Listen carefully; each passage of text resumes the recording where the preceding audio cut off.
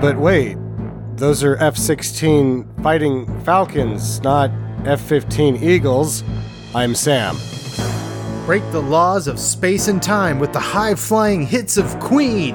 I'm Tucker, and this is Iron Eagle on Stinker Madness. What's that smell? I don't know about you, but I'm thirsty as fuck. Thirsty as fuck. Hey, look at these! Thrill me. If you come back in here, I'm gonna hit you with so many rights, you're gonna beg for a left. Thrill me. Beg for a left. Thrill me. Hey, look at these! No more hangers! It stinks. Hangers! Get to the chopper! Stinker Madness. It turned out that I didn't have enough time to do it, but I wanted to record an all-mouth heavy metal song about jets, where it was just like, jets! Yeah! But after watching the movie, there's so much not jets that I'm like, no, it's not worth it. Next time we do a jet movie that has more jets in it, I'll do that song. There's plenty of jets, though. I mean, there was enough for me. There is. This is gonna. There's no way to keep this away from talking about Top Gun, so let's just get it out of the way now. One of the guys I play video games with, a streamer, Sedward, was like, excellent soundtrack. And about halfway through the movie, I'm like, I don't know about excellent. But then once Twisted Sister showed up, and then there's the Dio song, I was like, okay. So I'm going to at least right now give it better than Logins on the Top Gun soundtrack. Well, all right. See, I love the Top Gun soundtrack pretty much from first to last track. The Iron Eagle soundtrack I also like a lot, but I don't know it as well as the Top Gun one. Sure. Yeah. But yeah, this one, I was humming a couple songs from this. I watched this 2 days ago, and for the last 2 days, I've been walking around being like, it's been 20 long years, and the fire's still burning. He keeps playing that song over and over again. That, and of course, the Queen. Are you talking about Road of the Gypsy? I am talking about Road of the Gypsy. The Detroit band Adrenaline, known for their song Road of the Gypsy from the Iron Eagle soundtrack. That's right. Hey, they made an impact. I've been humming their song for 2 days. Not humming it, just full on singing it around the house. My family hates me. The Queen song is One Vision. One Vision. And yeah, I couldn't tell what they were saying at first. So like every time because it comes, they recycle the songs pretty good in this thing. You get like 3 whacks at everything except Dio.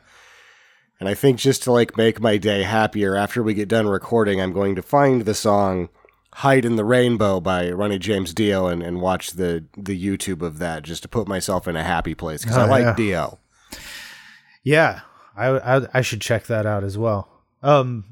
Did you notice I guess we just talk about this, the Queen song, the One Vision song. I looked into this and I was reading some article about this movie and they said that One Vision's lyrics kind of sound, inadvertently fascistic because you're talking about like one true religion, one world, one vision, all this. But it was written in the wake of Live Aid, and apparently it was Freddie Mercury's like positive view of like world hunger, like we're gonna solve world hunger, and like this is their vision, and that's where the song comes from. And because at the end of the song, he's doing one heart, one true religion, one vision, all this stuff.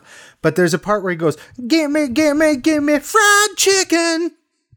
Yes. Okay. I wrote that down because I was like, the mission is fried chicken ? Which makes sense with the world hunger thing, but it never made sense to me before. But once I read that and I was like, oh, okay. But I guess I could. Understand it? It still doesn't make sense. It doesn't make sense. It's the only thing about food or hunger in the song, though. Yeah. No, it's like at Live Aid, there's some people in suits trying to like use math and maybe fix the world, and all of a sudden Freddie Mercury's like, "Don't worry about it. I brought my friend Colonel Sanders. He's gonna fix it. Give me fried chicken." It's like, I got the cure for what ails you. These people just didn't know about fried chicken. Anyway, that's worse than not being that, because I don't know. Yeah, it was better when it had no context. It was just when like, it had no context. Chicken? It was what? It was better. I just thought it was like Freddie Mercury's optimism towards fascism at the UN level, but no, it's much darker and stranger. What is weird is I did Fried find chicken that for all. There was a cover of that song done like the next year by what appears to be a German band called Laibach, and they have a video which you can watch, and it is quite fascistic in its imagery. Oh, that's no good. Yeah, and I'm not sure if it's pro or anti, really, because I'm not sure. I mean, I don't know. Yeah, if you do a good job, it's hard to tell. Like, I've kind of forced a number of people to read Starship Troopers by Robert Heinlein, and you get a 50-50 back either way that, like, oh, that's really, really condemning fascism, or like, well, this is, a page turner for fascist propaganda. It goes either way. Right. He plays it so goddamn straight that he's just not arguing either way. So it's like whatever you walk through the door with is what you walk out the door with. Yeah. I felt the same way about Zero Dark 30. Anytime I talked to Zero Dark 30, it was like it just amplified what they already felt. Right. It didn't actually argue it one way or the other. Yeah. This film, getting back to it, was directed by Sidney J. Furie, who you may remember from one of my favorite movies, and it starts the series of the Michael Caine espionage pictures, The Ipcris File. Have you ever seen that? I have not. Yeah, you should check out The Ipcris File. It's really, it's that really great period in Michael Caine's career in the 70s when his movies were just badass. Dick Carter was just badass. That's just a huge blind spot for me. I need to see more. Yeah, I haven't watched hardly any early Michael Caine stuff. Oh, yeah, you got to do it. All right. I like the Ipcris File movies. Yeah, I've never even heard of that. He had done sort of bigger pictures before that. Ipcris File, I think, gets for nomination for Palme d'Or. And then really derails his career with the second Iron Eagle. Superman 4 happened after that, and then he's just doing DTV shit with Wait a minute, he did Superman 4? Yeah. No, wait. Now, Superman 4 is before Iron Eagle. Isn't it? What? No. Are you sure? Superman 4 is like 92. This is 86. It's got to be... Well, maybe it might be like... Hold on, I'm looking this up, because that's got to be way earlier than 92. It's got to be. No. I went to the theater for that disappointment. So did I. I saw it at the double feature with Who's That Girl starring Madonna. Oh, fuck. It's quite a night. It's quite a night at the cinema. 87. Okay. So it was right after this. It was right after this, but before Iron Eagle 2. So really it's Superman 4 and he did Iron Eagle 2 as well. And then Iron Eagle 2 happens, and then by the end of it, he does an Expendables knockoff with old people. Oh, no. Yeah, that was his last picture, was The Dependables. The Dependables? Yeah. Oh, boy. Yeah, he did he did at least 3 of the Iron Eagles. Crazy. Well, I think he produced them, and then, John Glenn from... the guy that directed several Bond films, and his career went in the shitter too. I think he shows up to do the third Iron Eagle. I tried to read about what the Iron Eagles are about, like to be like, oh, let's have a sequel. But it's even too boring to read about like Iron Eagle 3 Aces and Iron Eagle 4 on the attack. Yeah. So Iron Eagle 4 is a retcon to begin with. In Iron Eagle 2, which I was lukewarm with Iron Eagle 1 to begin, and my one-liner is the way that I felt about this movie when it came out, because I lived near a Naval Air Weapons Center and I had all of the Jet t-shirts, and I've got a pretty big Jet boner, I think, even to this day. Okay. And so it's like Iron Eagle happens, and then like early on it's like, well, let's get these F-16s fueled up, and I'm like, those are fighting Falcons. The filmmakers do not know what they're doing here. Yeah. F-15 is an Eagle, god damn it. Let's talk about the Top Gun comparison real quick. Because this movie was supposed to come out in the same summer as Top Gun, and they moved it up to January to avoid A, confusion, and B, competition. Well, A, competition with Top Gun, and B, confusion with it. So this one hit first and didn't do very well. It did okay. It did made 24. right. It did okay. It did but it enough. blew up on video. Yeah, and it did enough on video that it got Iron Eagle 2, which tanked. Yeah, I never saw the sequels at all. Oh, this is the best part about like me hating these movies is they make the classic mistake. It's hard enough to get the viewer emotionally invested in Doug Masters, but they seem to kind of pull it off by the end of this film. So they kill him at the beginning of the next one, and you're like, why would you? And I don't know why that was a big thing in the 80s. You just like kill them off, like Transformers, the movie. Right. Kill off all your favorite Transformers and then give some shitty Transformers for later. Yeah. Yeah, I mean, that's why I didn't go back, because, as a kid, this came out when I was 8, I guess, so I probably saw it on video when I was 9 or so, and, I thought Doug Masters was cool. Like, I like to pretend to fly jets and listen to my music and my Walkman, and it all, it was like, yeah, he's another one of those movie characters that I, as a kid was like, he's cool, and then he's not in the sequel, so I was like, who cares? Yeah.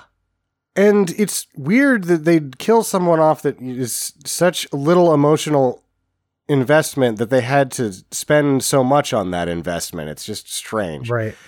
The third one doesn't have anything to do with the other ones. And then the fourth one tells you that he was actually taken as a prisoner of war. And, but they couldn't get the actor back. I'm not really sure Gedrick? what Jason Gedrick is doing other than trying to not do other Iron Eagle movies because he refused to do the fourth one. But Louis Gossett Jr., who's won an Academy Award and an Emmy, decided to do all four. That's right. He takes he's in Jaws 3D as well. And that was coming hot on the tail of that Oscar. Was it? It's pretty close. It was Officer and a Gentleman, wasn't it? Yeah. It was early 80s, right? Yeah. Yeah. So he wasn't too choosy. No, Louis Gossett Jr. is not very choosy. I have peppered throughout my notes, Louis! Exclamation point when he starts turning it to 11 about every third time he's on screen. Yeah. It's good stuff. Yeah.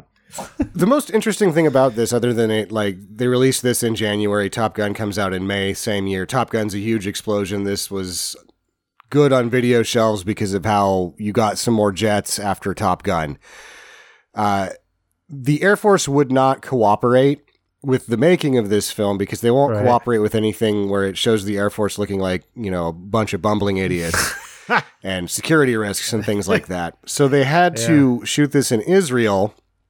And it's the Israeli Air Force F-16s, and the fake MiGs are Israeli Air Force as well. Right. And at one point, because these were active military planes and they're still conducting strikes in the area, they had like stickers that made them look like American planes, and there was like an emergency, and one of the F-16s gets deployed to go intercept and hit a strike target.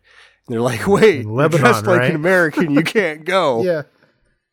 And they were able to like reroute another one and go blow the thing up or whatever anyway, but also got it just in time to avoid a huge international incident. Much like the one in the movie. The movie, I guess, somehow avoids a huge international incident. The other link to Top Gun is the stunt pilot that was killed That's right. making Top Gun is the stunt pilot that does the Cessna sequence race in this movie. Mm-hmm. Best scene in the So movie, there's I say. Really? It's not much competition, but yeah. I would say that I think the best scene was the montage of Louis Gossett Jr. going about his day while planning treason. Yeah, that's good too. That was my That's my favorite. other favorite. Yeah. Anything set to a lot of music, like it.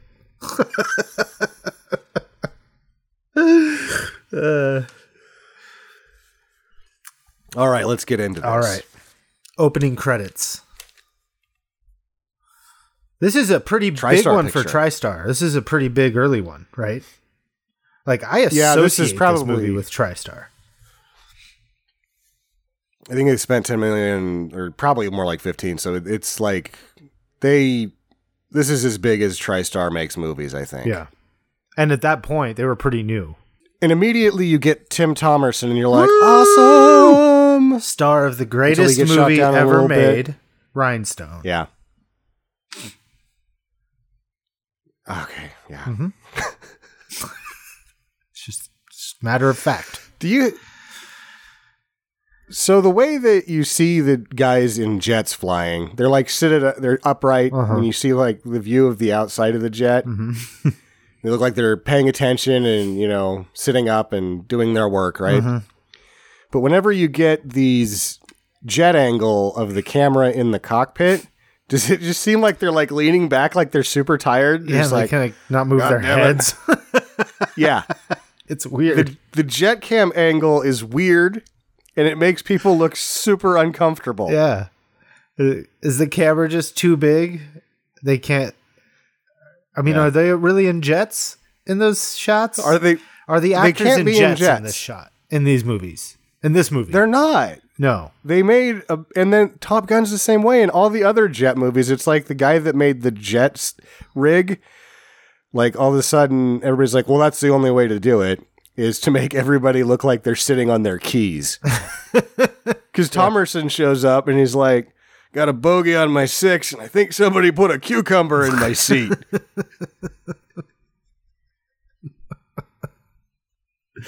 Yeah. It's about right. And him and his wingman are just doing a routine pissing contest. I guess. This is also how Top Gun starts. This gets like, yeah, well, this is where they say the air border is, but we say it's over here. So we just fly through with our big dicks or whatever. And they usually don't do anything, but this time they fucking shot at us. Yeah.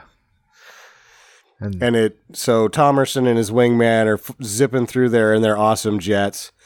And the MiGs, the fake MiGs, because we've never seen a MiG in a movie because the Russians wouldn't allow their military to be available to us during the Cold War for the making of silly movies. Weird. It's weird. So weird. So the fake MiGs, they shoot. They don't even like say, "Get out of our airspace." They just like You are shoot in missiles. our airspace. If you do not leave, Yeah. that's it. And these missiles, we don't see them. I guess they blow up some other stuff. Yeah. Have you noticed when like planes then and stuff blow up, like in this, it's as if they're standing still. Like the shot where they blow up, it's just like a plane on a stick. Yeah, it is a plane on a stick exploding. It's a red hot. It's really cool. Come get your... There's one shot where one blows up on the ground that they didn't do a good job with the spray paint, and they left the fake plane on screen too long, and you're like, that's not a real one. Right. Is it going to blow up? Oh, there it goes. Weird. So Thomerson, even though he's got a cucumber in his seat, he's like, oh shit, this is really giving me some problems, but he shoots down 3 of the MiGs. His little air buddy takes some damage and goes home, and then the other 3 get Thomerson, Yeah. and he's gone down. He's down. Mayday. And then we just cut to America, where the kid from Pee-wee's Big Adventure, Robert Jane, is already just hamming it up on screen. Do you remember the little brother in Pee-wee's Big Adventure? He's the monster child actor that's like, No, that's Jason Hervey. is it? Yeah. It's not Robert Jane? No. Okay, I got him confused then. But what else look is like this the guy same. in? Because I know him from other things too. Anyway. Yeah, he's catfishing a girl on the landline, a junior. He's in Tremors, I guess. Oh, yeah, that's him. Tremors, There you totally. Yeah.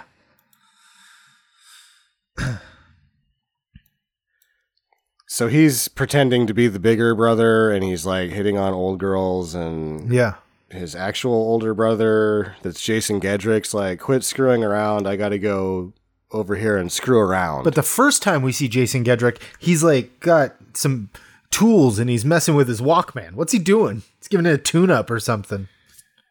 I don't know whether or not there is a good point to talk about naturally, organically say about his fucking Walkman bullshit. So we just do it now because he's going to get into his car. He has a Walkman and some quarter-inch, like a really nice quarter-inch accordion cable that he plugs into various things so that he can just have his tunes wherever. Yeah. But like all of the places he takes this are like places that have tape decks already or could. Like his Mustang. Right. Yeah. It's like, I get if you want to leave the original stereo in there for the aesthetics and for the classic nature of the car. But he had to rig in like a hot box to plug his Walkman into. Just get a blah punt. It's because he doesn't get the fucking tunes that he gets out of his Walkman because he can tune that shit up with those tools. He keeps that thing that's true. clean. Like it plays nice. You can tell by how it makes him drive and stuff. He's also made his own robot leg device for his Walkman that Like plugs into flight straps it helmets. around. It's awesome. Yep. It's pretty cool. You gotta admit. I think it is pretty cool. When I was a kid, I'm watching it and I'm like, man, I'm really miffed about this being called Iron Eagle and having F-16 Falcons in it. But I feel like I need one of those Walkman leg things to make my life better. I still need one. I still think that's what my life is missing. I think I tried to make one and it didn't work out great. Oh, man. Especially because I didn't have a good Walkman because we didn't have money for shit like that. So I had like this Sanyo that was giant and plastic. Sure. And it would only had play and fast forward. Right. And you put new batteries in it and it would play just a little too fast until the battery started going. Then it would start slowing down. Yeah, and the beginning of the tape was slower than the end of the tape. Yeah. Those were good Walkmans. I listened to Walkman? Def Leppard. Yeah, I listened to Def Leppard on that, and my mom caught me. And she's like, she freaked out because she knew that I was listening to the Devil's music. Ah, the Devil's music. Def Leppard. And she like sat me down and had this whole thing about like why triangles are satanic symbols. And I was like, that's not what they said in geometry in school. So they're just fucking triangles. No mention of Satan anywhere. Yeah. So it became such a thing that my dad came home and he's like, my mom's like, your son's worshiping the devil. We have to stop it now. And he's like, what? Okay, I was at work. What's going on here? She's like, he's listening to this. And he's like, don't be listening to that sissy crap. And then he walked into the garage, and that was the last anybody heard of it. Wow. I convinced my mom to get a BMG membership, and then I ordered Shout at the Devil by Motley Crue. And it came. I usually would beat the mail home from school, but that day I didn't because she had also ordered like a George Strait tape or something. And she opened it up and was none too pleased. And she opened the tape and read the liner notes. And she said, it's got bad language in there, and it's got this and that. And I was like, you opened it up, though. I was like, and then she's like, she didn't want it in the house, and she didn't want me listening to it. And then she gave it back to me, and told me to get rid of it. And I was like, oh, okay. So then I had Shout at the Devil. I am getting right on that. Yeah, that'll be gone. Sure, whatever. I'm calling the Vulgar Language Services Bureau right now for proper disposal of this vile trash. Sorry about that. The Devil's music. It was the best. So they end up, or he goes to the drive-thru because that's where the kids hang out, I guess. Right. Oh, and it's prom night that night, and the next day is graduation. Am I right? Getting this right? I feel like they're running stuff too tight at this high school. Yeah, it's crazy. They got way too much going on. Everybody's getting ready for everything. And with all of that going on, and all the problems that are already going to be associated with having a tandem prom and graduation, beyond that, you've got Notcher chasing his girlfriend around on a dirt bike. Now, Notcher. Michael Bowen, right? He's great. Yeah. I love Notcher. He's such an asshole. And his gang is Court from Friday the 13th 6 and Tommy from The Karate Kid. Like those are his two little minions with him. And then you get Isn't there somebody else? Jason's Wait, there's another. Oh, with them? Who's the other one with them? With Doug's crew, isn't the one blonde kid in Karate Kid as well? Like there's just the on Doug's crew you got you got Styles from Teen Wolf. Styles from Teen Wolf, that's who it is. Yeah, and you got Reggie, who is the black guy in Revenge of the Nerds. What's his name in that? There we go. What's his character's name in that? I can't remember. I don't remember, but I just remember his limp-wristed throwing style. Exactly. But he's Reggie in this.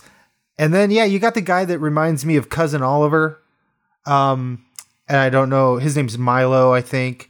And then his girlfriend is Melora Hardin, who fans of The Office will know as Jan from The Office. Like she's on a big, huge show later. I had no idea it was her.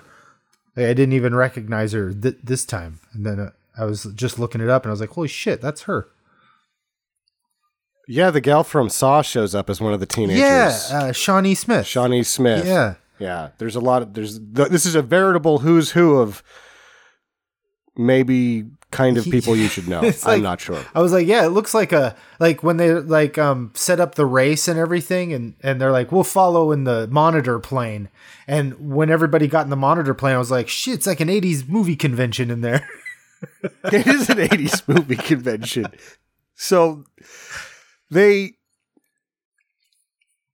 apparently there's this whole thing where like Notcher's like, yeah, I hate you because you won't race me. And you're like, okay, motorcycle race or something.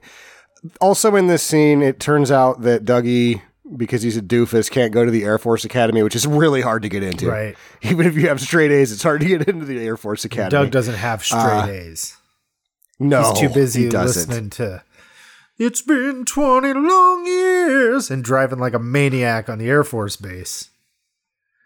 And sneaking into places that he shouldn't go. Yeah. The Air Force is running this thing like a hot dog stand. I'm just going to say that right now. Yeah, it's a disaster. They're running it like the frozen banana stand in Arrested Development is what they're running it like.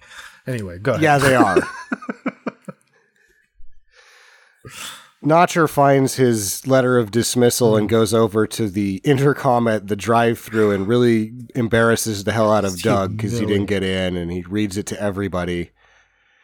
And so Doug's like, I'm going to fight you. I want to fight you. And he's like, well, if you fight me, we'll get in trouble. Yeah. We can only settle this on the racetrack. I was like, so he flies and he rides motorcycles? No. It's a motorcycle versus a plane race. Mm-hmm. Mm-hmm. Makes perfect sense. When I was young, I watched Lupin the Third for the first time, an anime comedy series that's action comedy, robbery business, heist stuff. It's very fun.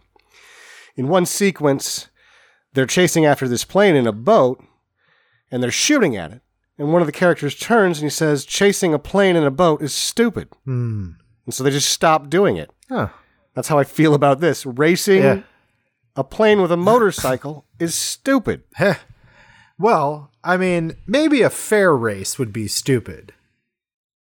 But when one side is planning on A, cheating on their route, and B, murdering their opponent, it livens things up a little bit. And this is the first we see of Louis Gossett Jr., Chappie. And he's like tuning the Cessna for Doogie. Yeah. He's like, why are you touching my plane, old man? He's like, yeah, you're going to run that race? That last kid that did it, he splattered all over the side of the mountain because he wasn't running his fuel rich enough. Blah, blah, blah, blah, blah. He has plane to stay mechanic. under 50 feet, which does also not seem to be the case when he's actually doing the race. But no, he seemed like he's over 50 a couple times. Yeah. Seems like he's under 10 a couple times, though, too. Sure, yeah. So after they yell at each other for the first of many instances of yelling at each other for no reason, he's like, thanks, I guess. And he's like, go ahead and die, kid, whatever. Because that's what he's doing. It's like, only a man-bad would run that race. Yeah. I fixed you up good. I'm going to watch you blow up and eat some popcorn. What do I owe you, he says. And he's like, we'll talk about that later, if you come back. If you come back. Mm-hmm. So this kid's about to go kill himself. Did the FAA just, like, I feel like they've always been a little pretty tight. Like, you can't just loosey-goosey with FAA rules.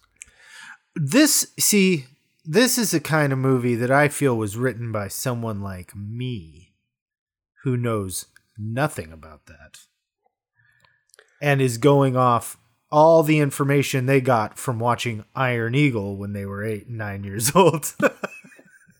Yeah. It's a pretty good race, though, I think. Yeah. I mean, it's filler for sure. Yeah. It's a good time. It's very expensive. Mm-hmm.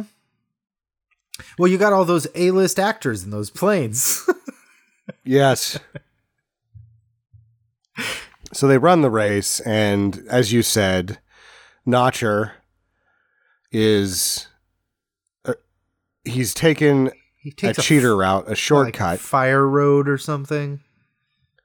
Yeah, which I think is they act like, well, it's a fire road, and it's like he didn't say you had to stay on a road. He said you had to stay on the main road. Like that's what he said when they set the rules of the race. That's not the main road. It's a cheat. No, it's not the main road, and also that's not Bruce Penhall, and this isn't an Andy Sedaris movie. I'm falling out pretty quick here. I don't know how he was able to do this stuff so much better than these guys with all this money, but he did. Yeah. Probably because he had a really good motorcycle guy. Yeah. So he takes the fire road, and then they're like, "Oh no, he's cheating. He's gonna get 3 minutes of extra time. You're coming up to Devil's Face." This is where that other kid died and ruined a plane. And you think it's a race, but what he does is he uses the Devil's Face rock formation as a half pipe. Yeah, what's going on there? What is that about? And then he does it again, and so he's just half piping these mountains in his plane. Meanwhile, Notcher has to do nothing. He's just riding. He's wheeling around just as goddamn much. It's hardly as dangerous. These two freewheeling assholes are both going to die one day. But Reggie has one of my favorite lines here when he's impressed with Doug's flying, and he says, "Keep jamming to the tunes, 'cause you zooming." Yeah, that's a good line. That's a really good line. I'm going to steal that. Also, maybe you should fly in a direction that would win the race and not just keep going for style points here. Yeah, what are you doing? It's a race. It doesn't make any sense. Oh, man. And we find out that Notcher made Tommy from the Karate Kid fuck with Doug's plane. He fucked with the oil cap, I guess. And when Louis Gossett Jr. was fixing it up to where he must have done he it doesn't after die. Right? Okay. Or he just was like, somebody's fucked with the oil cap. I'll just leave it. Well, you're going to have throttle, son. I'm giving him the benefit of the doubt there. It's the only place I'll give it to him. He gives a nice Launchpad McQuack landing after he wins the race, which there's like ribbons that they fly through that might jam the engine. Seems dangerous. Yeah. That's Doesn't pretty matter cool. because he crashes with the shit. It's a pretty cool stunt shot, though, with the motorcycle and the plane. Yeah, the whole stunt sequence is dangerous as shit for both the rider and the pilot. It's a good scene. It's just because of how dubious it is, you're scratching your head going, why are they... Is it a race? I don't know. There's toilet paper strung up for them to fly through, so I guess it's a race. Yeah. Once he crashes his plane and makes sure that his leg Walkman sleeve apparatus is okay. That's most important. He punches Notcher in the face. Right. And this establishes that Doug Masters don't take no shit, I guess. Or he does until he wins the race or something, because he was taking shit before. That's true. And then before anything else can happen, the Air Force shows up and they're like, you got to come to the base. It's Milo. Yeah, Milo shows up. It's your dad. And he's like, he's gone down. They don't say where. They never say what this country is. Did you notice that? It's a fictitious, non-existent country. And anytime there's a map, you cannot get a good look at it. No. Like, there couldn't be more vague about this place that he was. I mean, at least good on them for that, I suppose.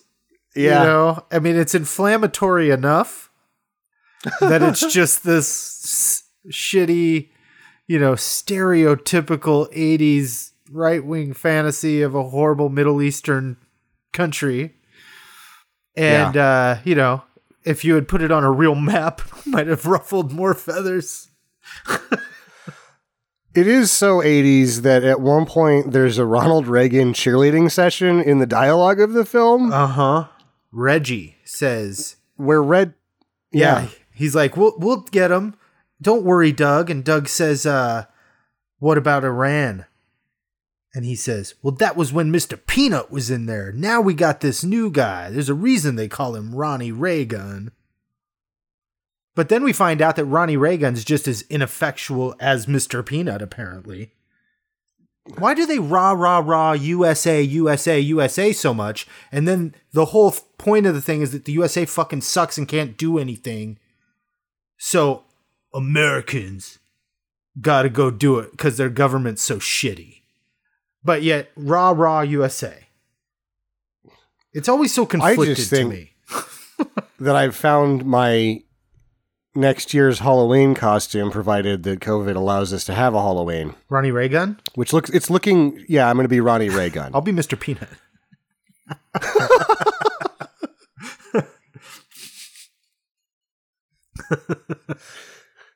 So I should just round up some broken solar panels and pee on them just to add insult to injury in the costume world. Stick into the story world of our costumes. We'll stand on opposite sides of the room all night glaring at each other. After some long period of sitting around, he finally just goes into mission control, because you're allowed to do that when you're a visitor on an air base. Yeah. And he's like, "What's going on, Colonel Burger Buddies?" Mm-hmm. And this guy's like, "Texas, yeah!" Yeah. He's like, Texas! they'd hand me my ass if they knew I was showing you this stuff, but come on over here. Yeah, he just does that constantly. "I'll tell you what's happening. Horse shit is happening." Boy, if I could, Doug, I'd go over there myself and put my foot right up their ass. But, the boys upstairs, they just ain't letting it happen. That's exactly the dialogue that is in the movie. It's pretty good. And, they poo-poo the idea of negotiations or talking to anybody. Hey, you want to talk to him first? God damn it, I'm just going to drop a bomb on them. Oh, man. Is this where we get to meet the villain? Question mark. The general, who's also an ace fighter pilot. Right. And he's also the trial. The guy hunting Bigfoot and Harry and the Hendersons. Is it the same guy? Yeah. I was like, I know that guy from probably a million things, but it's got to be something. And then that's what it was. I was like, it's Harry and the Hendersons. And then I looked him up, and he's got almost 200 credits. He's in everything. He's in everything. And you're like, hey, it's the guy from Harry and the Hendersons. That's the guy. And if you were to see him on the street and yell at, he'd like turn and go, "Oh yeah, I was in that movie." Harry and the Hendersons. It's all you ever did, right?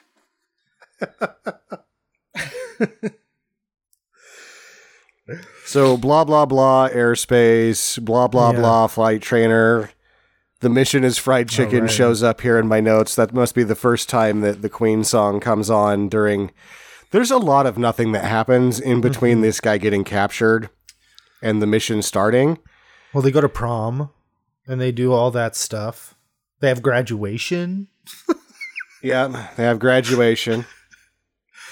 Reggie and his girlfriend take over the dance floor at prom. That's pretty exciting. Yeah, I'm going to skip ahead. Yeah, let's skip ahead. I'm going to skip over the prom and the graduation, and I'm going to where he finally starts enlisting Louis Gossett Jr. to help him. Oh, well, they find out that his dad has a show trial, and they give him 3 days till he's hanged. Yeah. Yeah, so they have 3 days to figure out what to do. And his pitch is, people love my dad. We can't leave him there. Yeah. People love ice cream. I leave it at the store all the time. Seriously. I bet almost everybody that dies has people that love them. Yep. And then Dougie says the line that I think is the most outlandish in the film. "You don't give a shit enough." Oh. Ooh. Chappie's not taking that line down. He isn't. He's like, "Fuck it. I'm in. Treason." Oh, man. Chappie's still, he's still reeling from all the people he's seen die in combat, this country that he feels let him down. This is like the MAGA-ist movie. The MAGA-iest movie. The MAGA-iest movie? Yeah. It's not. Oh, it's not? No. Do you have one already crowned? Well, I think any of those that guy made that worked for Trump that were propaganda films. Well, sure. I meant, movie that people saw. Pretty much all the 80s action movies. This one's pretty America. Because if you can, I told some people that we were doing this week, and one of my friends was like, it's actually more like Red Dawn than it is like Top Gun. And it kind of is, only it's like a Red Dawn where they all don't get killed because they're teenagers fighting the Soviets. Right. Whereas this is no, our teenagers can defeat you in jet fights. Yeah. Our teenagers are upgraded. Speaking of, apparently, because it goes into flashbacks at this point with Thomerson bringing his son to work, I don't think you can do that when you're a jet pilot. No, and he takes him up in the plane and lets him fly, and then like they come back down, and another pilot's like, "Hey, I'm doing some fancy work up there, huh, Masters?" And Doug's standing there with his helmet on and everything, acting like he's not. And then they just like they walk like 4 feet away from that situation after the guy turns and leaves, and then he's like, "Doug," and they stand there on the tarmac like fucking talking about it. I'm like, this is not cool. It's not okay. You guys are going to get busted. It's like a $26 million piece of equipment there, son. Probably more than that. I don't even know how much jets cost. With inflation, who knows? Yeah, who knows? That could never be calculated. Yeah. Is this okay? So then they assemble the Eagles at their clubhouse. Gets all the kids together, and he's like, here's what we're going to do.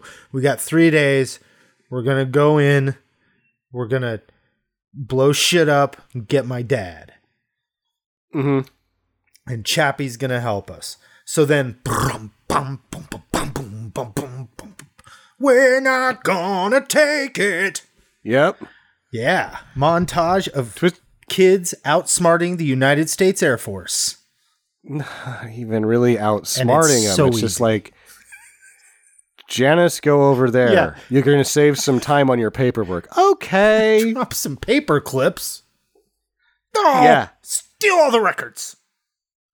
So Milo just gets into the computer and redirects 2 aircraft to Spain. Mm-hmm.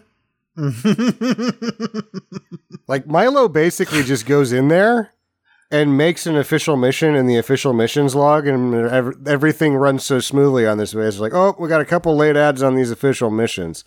It's like, we're going to rescue that guy, even though the Texas guy is just running around yelling horse shit over and over again, like we're not going to do this mission. Also looks like, oh, somebody's getting a Hades bomb. Ooh, yeah, those seem hard to get. The fuck? Hard to get. And why would they think they need that? Well, he has to have it for the escape. Well, I mean, I know how he uses it. Just seems like quite a thing to bring along. Yeah. So this raises my first question. Is this why they call it the Chair Force? Ah. I suppose so. Taking a little stab. Taking a little stab at him right there. I mean, they are always seated.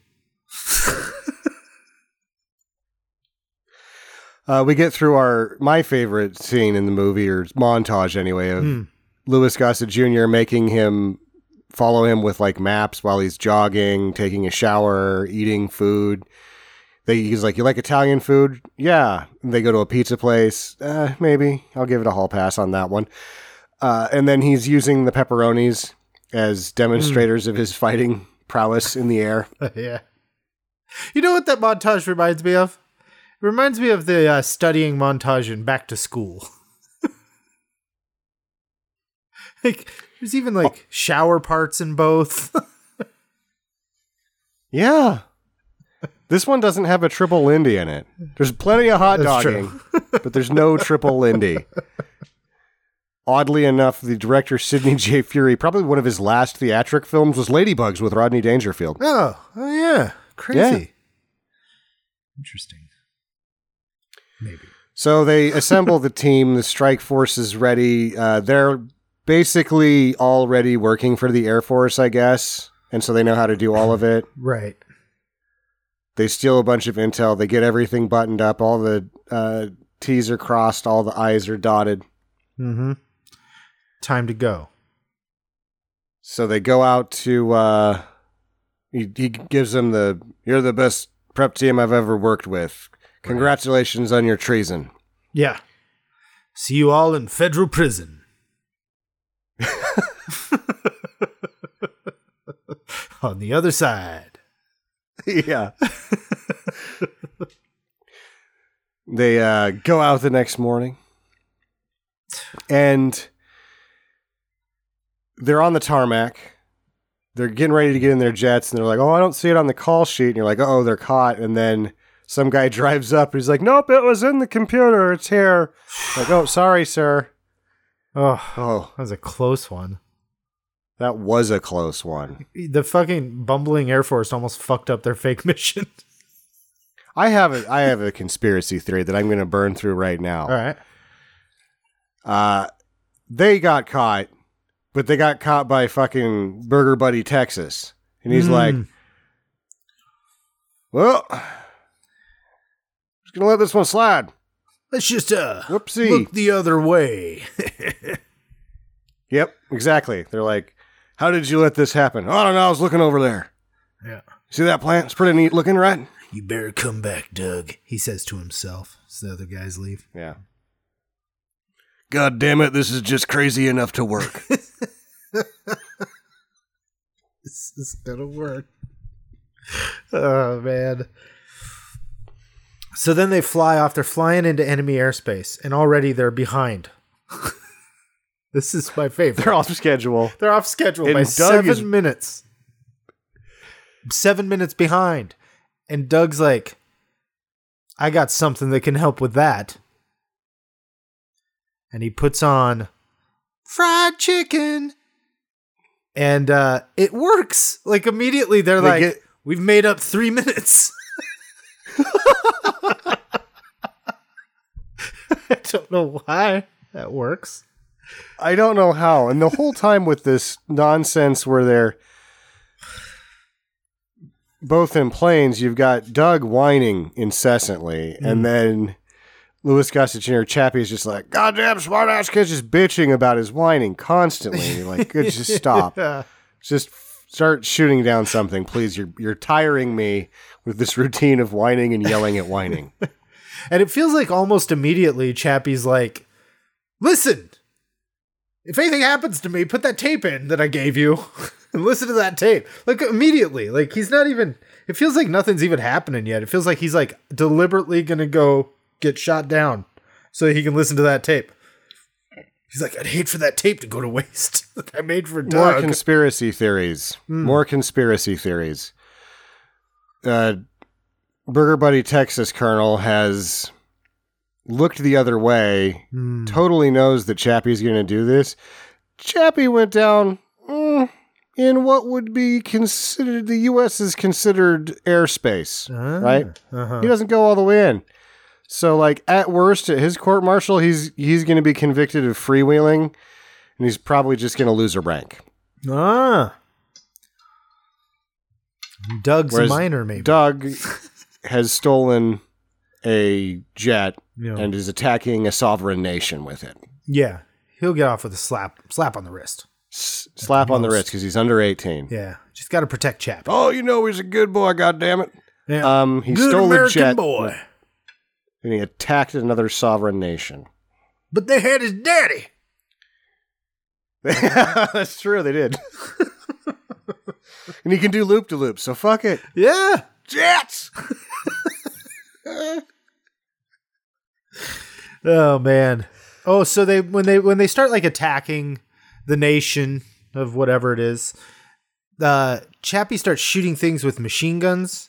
Like he shoots the runway with machine guns and shit's exploding like left and right.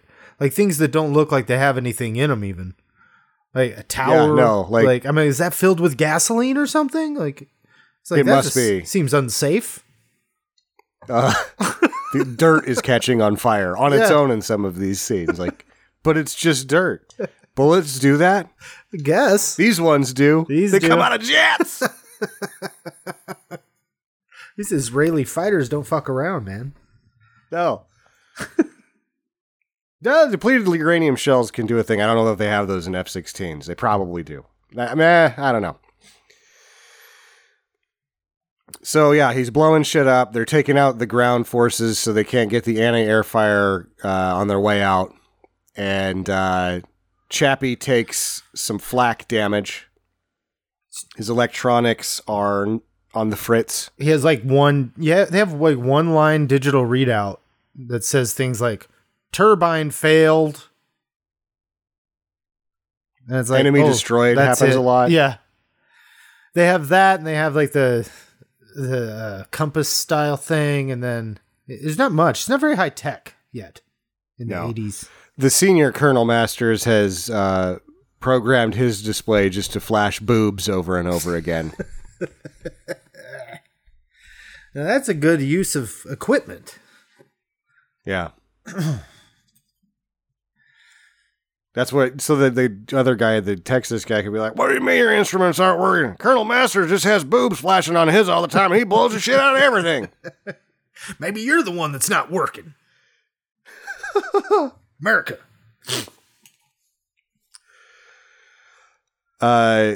He's in a bad way, but he's not in such a bad way that he can't do some hot dogging, dog fighting.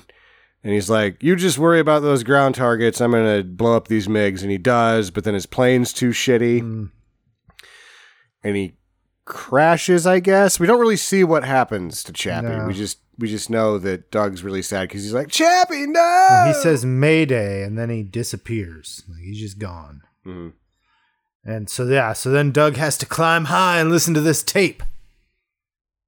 And Chappie's like, well, things must have gone horribly awry. Yeah. If you're listening to this, you've stolen a jet and you're now by yourself in the Middle East. Face it. Things could be worse if you were on fire. Facing a lifetime in federal prison. If you don't get shot down and tortured to death. Repercussions you can't possibly fathom at your young age.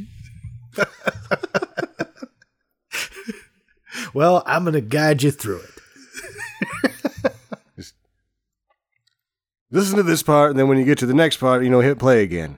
Then on the way back, side B is just James Brown, who also didn't want to be in the soundtrack. Because the Ike and Tina song wasn't on the soundtrack, James Brown wasn't on the soundtrack, and Twisted Sister said, you can put it in the movie, but you can't have us for the soundtrack.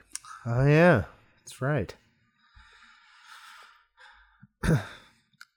Which is, understandable with, we're not going to take it. It was already a huge hit for, years already. Yeah. It had been out there, so. And it feels like most of the soundtracks from that time were more like, we want popular artists, but we want them to write a song for our movie. Or give us a song that hadn't been released yet. It's odd how we're going to get sidetracked on the soundtrack. The movies that were written for the film seem to fit the least. Oh, you know what I mean? Yeah. They just never work out. It's true. So Chappie's gone. He's now blowing up airfields and other things and talking directly to the other country about how giving him specific directions on the release of his father. And he's like, I've got a whole squadron. If you don't cooperate, I'm going to blow up your oil fields. They kind of flirt with not cooperating, so he just blows up the oil fields. Yeah. He doesn't fuck around, man. Gas prices just went up. He's an American. There's also an ecological disaster. Yeah. I mean, this is what we do. That's what. So when they're watching this, because they can see all this in Air Force Command, or I'm assuming, and the Texas Burger Buddy guys, they're like, "Sir, he's blown up an oil field. It's an ecological disaster." And he's like, "Yep, now they know he means business." That's right. It won't be fucking with us for a while.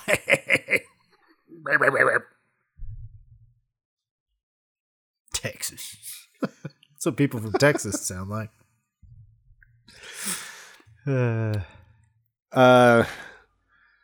So eventually he gets to the point where he's blown up enough stuff that they let his dad drive a Jeep to the end of the runway, right. And he uses the Hades bomb, which is just napalm, and it's burning. And they can't drive through it, but the general to the foreign country is like, just drive through it. Yeah. And so a guy on a motorcycle and a sidecar drive through napalm. Yeah. And this is after 2 trucks tried it and didn't make it. Then they're like, send the guy on with the sidecar. That ought to do it. Do we have any brave men left? He says that. They're like, nope. Yeah. They're pretty fried up, those ones.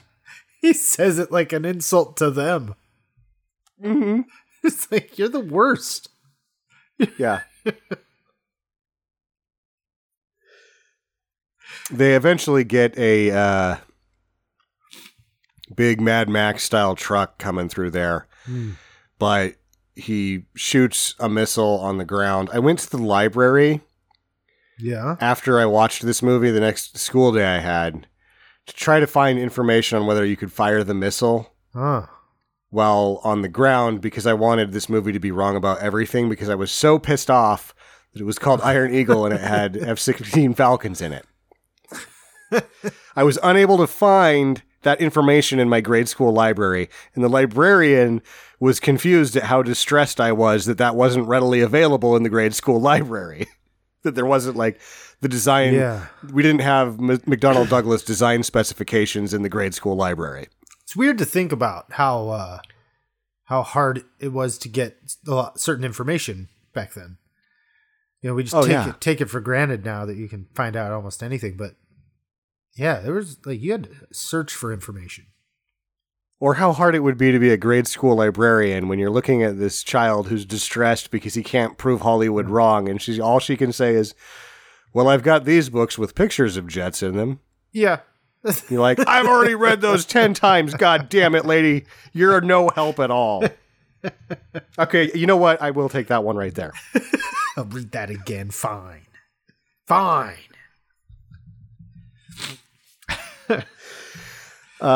They make off into the air, and now there's 6 MiGs that have been deployed from another airbase, I guess. And the general's like, "Which is your most heavily loaded jet?" And they're like, "Number 13, sir." Yeah. And he doesn't say, "Why didn't you just load them all up?" Yeah. Right, we put them all on that guy. All of our weapons are on this one, right over here. Yeah. Everyone else has 2 revolvers. 2 6-shooters. Plane 6 has 1 bomb. And plane 14 is where all the sandwiches are for later. He's got the picnics. So the general's like, "That guy that's got all the bang pow, send him down here." Yeah, get him out of the air. This imaginary country's version of the Texas guy. He really is. Yeah, for sure. So he's like, "I'm going to get up there and do it myself, goddammit." Yeah. And so he takes the guy's clothes in his jet, and he's up in the air. And now it's time for single combat. The Masters. Doogie versus... Yeah, the Masters' family versus the general of an imaginary country. I'll give you There's one too much guess. Talking in this jet fight. You're right. They're just talking back and forth. And, "I'm going to get you," and this and that. And you can't talk to each other in jet fights, can you? I mean, I wouldn't think so. Feels like most of the talking is Doug and his dad. And then that guy jumps on the line for a couple lines at the end. No, he tells her, he's like, "I'm going to get you." Not really quite like that, but that's basically it. Yeah. "You American pig dogs, look at my barrel rolls." Because they're hot dogging all over the goddamn place, too. Yeah. It's like, get on with it and one of you shoot the other one. For real. Oh, man. Eventually, after some really style points flying, Doug is able to blow up the enemy aircraft with the general in it. However, now they're down to 2 bombs and 30 bullets. Oh, man. And that's just not enough. They're not enough to fight the 4 planes that are left. But that's okay, because Major Dwight Smiley is here. Hey, Doug, we got you. Yep. Yeah. "We're just going to press them for some intel. You boys want to have an air fight? Looks like they don't want to have a fight. All right, let's get that wounded bird back on the ground, son." And then Doug's like, "Sir, could we fire the missing man formation for Colonel Chappie?" He's like, "We've saved the spot in front for you, Doug." Yeah. If that's a thing, yes, we can. Definitely do that if that is a thing. I've never heard of that, Doug, but you go right ahead. We're in A formation now. You just take your place up front. We'll call it the missing man formation if that's what you want. Whatever. You're the greatest American that ever lived, Doug.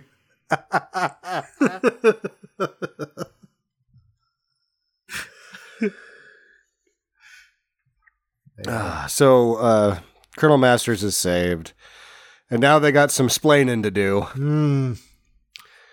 But luckily, But it's okay. Chappie lives. Chappie lives. Of course he does. How could he be in the next 3 movies if he died? What a shocker.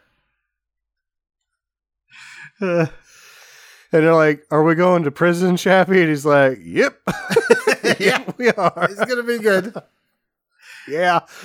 Just stand they're up gonna straight love and act like it doesn't bother you too much. They like that. Is that going to help? Nope, but they like it. But then the Air Force is like, you know what? You guys are way better Air Force than we are. You can stay. And you can get into the academy. And you can... Yeah, their general of the Air Force is like, in light of us running this like a hot dog cart, we're going to go ahead and slap you boys on the wrist. Yeah. Get away with it. You brought everything back. Well, no, you crashed one of the planes. You're, oh, Jesus. This is really tying my hands, boys. This is really tying my hands. Yeah. Man, not to mention just what's happened in the region. I mean, come on. This is going to lead to some bad shit. Yeah. But, you know. But it's okay, because Doug's in the Air Force, so that what would happen can happen. He would get shot down, and he does in the next movie. And Rhinestone's Tim Thomerson got to live. So he's probably still an ace pilot, because he's Tim fucking Thomerson. Hell yeah. That's the movie. Sure is. Oh, I guess they go back. No, this is really stupid. Oh. The end of the movie actually sucks worse than this, because they go back to America, and there's like a newsman there like, that's so-and-so, he's been, and they're in Air Force One. You're like, that's Doug. I guess he just got to go over there and come back too. And there's Chappie. He's, and then they hug their mom, and then it's over, I guess. It's like military band and everything. Like it's a big hero's welcome for everybody coming back. And then all the Eagles are there, and Styles and Reggie are like, they turn like they're gonna ignore him, and then they turn around, run at him, and give him big hugs. Those guys, what cut ups? Yeah, well, actually, they turned and acted like they were gonna let him make out with his girlfriend for a minute, but they're like, no, oh, that's what it was. Yeah, yeah. No way, we get to make out too, and then they go make out with him too. And there's like this hardcore 4-way going on the right out on the tarmac there.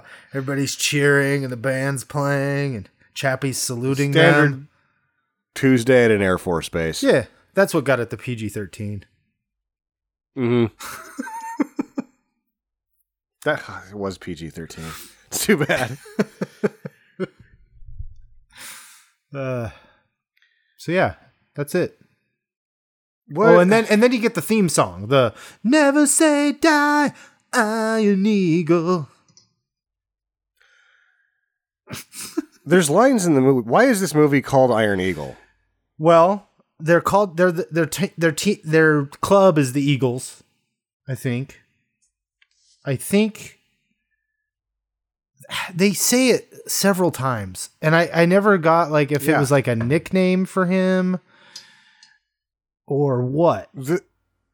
So there's a line in the movie where Louis Gossett Jr. is like, pretend that plane on you is steel armor. You're an Iron Eagle. Right. And then they're the Eagles. He gets like, I guess his imaginary call sign is Iron Eagle in the movie, like for later. But the thing is, all of that is totally disposable in order to decrease the confusion of the F-16s and the F-15s. and even disregarding the plane thing, the villain calls him Iron Eagle at some point And there's no like context for him having heard him be called that. There is none. No. So, yeah. So it's like they backed up the Iron Eagle with added lines of dialogue. Right. Like somebody told the director, those are F-16 Falcons. You should call this Iron Falcon. He's like, God damn it, don't backtalk me. Then he adds stuff in to make it worse. They're like, they had it all done, and then they couldn't get the right jets, you know. And so they had the Falcons. They're like, well, we already have the jackets made for the kids. Got to stick with Eagles. Iron Eagle. Well, I would think that that's a possibility, that originally they wanted to use F-15s. The Air Force said no. I think at this point maybe only the Navy has those. I'm not sure. But it doesn't seem like that was the case at all. No. It seems like they just pissed me off for no reason. I think that's probably it. Yeah. They're like, why did you name that Iron Eagle? Because the script's name is Junior Eagle. Huh. Junior Eagle. So he's just got married to that eagle part of it and was disregarding that there is actually an eagle plane in the fleet. You screwed it up. You've pissed off a man for most of his life. Man, I didn't know this was such a sore spot when I picked it. Oh, that's why I was like, Iron Eagle. Right. Because it pisses me off. Leading to my second question, why is this 2 hours long? That is a good question. I wonder that as well. Like when I was starting to watch, I was like, this is 2 hours long. Doesn't feel like it's 2 hours long. I mean, which is to its credit, I suppose. I don't feel like it takes too long, but it doesn't feel like that much happens either. So it doesn't feel like should be a 2 hour movie. Between the jet fighting at the beginning and the end, virtually any one of those scenes is disposable. Maybe they're just so all interchangeably disposable that they couldn't decide which ones to get rid of. Yeah. They're like, none of these scenes are any better than the other. And they all really don't help the movie, I guess. We'll just leave them all there. This is just an assembly cut. And they were like, all right, you ready to cut this down? And they're like, all right. And then they looked at it and they're like, yeah, let it go. Yeah, just send it out that way. It's fine. Nobody's going to watch this anyway. Yeah. You got just these guys. Don Simpson's making a jet movie right now. You think he's not going to eat our lunch? He's going to eat our lunch. Here's what I will give this movie over Top Gun. Top Gun doesn't really have much of a story at all. Like, it's just a series of incidents, a series of circumstances, wiener showing contests. Yeah, like there's nothing going on in that movie. This at least has a stupid plot to hang on it, to hang all its bullshit on. Like I think of Top Gun, I'm like, yeah, it looks great. It has the star power. It has that soundtrack, but it's got that Don's, that Tony Scott look to it, and it's eye candy for sure. I'm sure the flight stuff is much better than this, as far as that goes, the photography and whatnot. But really, there's nothing happens in that fucking movie. It's like, oh yeah, this hotshot. Here's a hotshot pilot. Send him to this training thing. Have some hotshot scenes. There's a girl. Hey, his buddy dies. Oh, now let's start World War III. End of movie. Yeah. Like nothing happens. No, and though I've already stated that this film infuriates me, I like it much better than I like Top Gun. Yeah. I enjoy watching it more, for sure. Yeah, I don't really like Top Gun very much at all. Yeah. It's been a long time since I've seen Top Gun, but I enjoy it. I remember seeing it when I was, that came out. I was like 8 years old. I remember going I lived in a little town. We had one movie theater and with one screen, and they had Top Gun, and it was a hot summer day, and I was like downtown with no shoes on because I grew up as Huck Finn sometimes. And I went to the movie with no shoes on and saw Top Gun. I remember it very clearly. Yeah, I had Top Gun and Iron Eagle sort of like two, because I lived by the jet base. So jets were just jetting everywhere. I had all this stupid geometric, they're not stupid, they were awesome. The geometric jet t-shirts, remember those things? Oh, no. It'd be like... The ones like the black angular t-shirt. shoulders that come down like... what was it? Tell would me. have like... So it'd be like, it's just a normal t-shirt. Okay. But it had like a geometric computer like generated landscape in geometric shapes. They're just wireframe. But then there would be like a jet flying through it, and then on the top it'd be like F-18 Hornet, and like Nice. the shirt was so awesome that it was like playing its own guitar solos while you were wearing it. Nice. And I would yell at my mom and be like, everybody's gonna beat me up if I don't have the awesome jet shirts. And I wanted an F-14 and I didn't get one. I got an F-18, a stealth fighter, which is probably more awesome, but I was like, those are new. No one likes those. There aren't any movies. And then I had an F-16 Falcon shirt, which made this movie even more infuriating. Right. Yeah. Fuck this movie. It's plain nonsense. Leading us to final recommendations after I just bitched about it, because it's yours, so you'll go last. After I just bitched about it and said how much I hate it, oh, this is a do. Even though it's 2 hours long, I think it's a do, because it's just so stupid and dubious. Yeah. The plot is impossible. Like, no, you can't send your kid to rescue you. What? None of it works. No, it's absurd. It's all silly. It's a big do for me.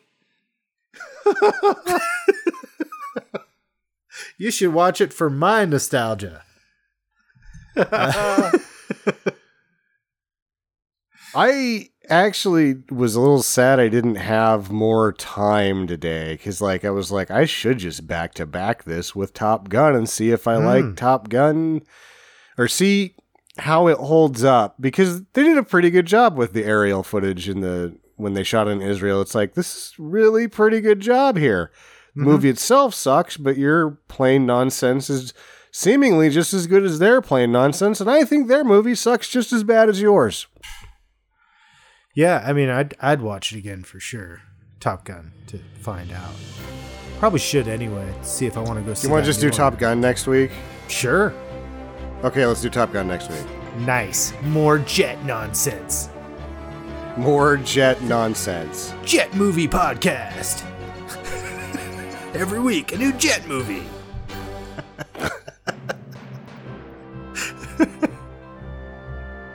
That'll be Well, great. that's your show for Tucker. I'm Sam, and this has been Sinker Madness. Get to the chopper.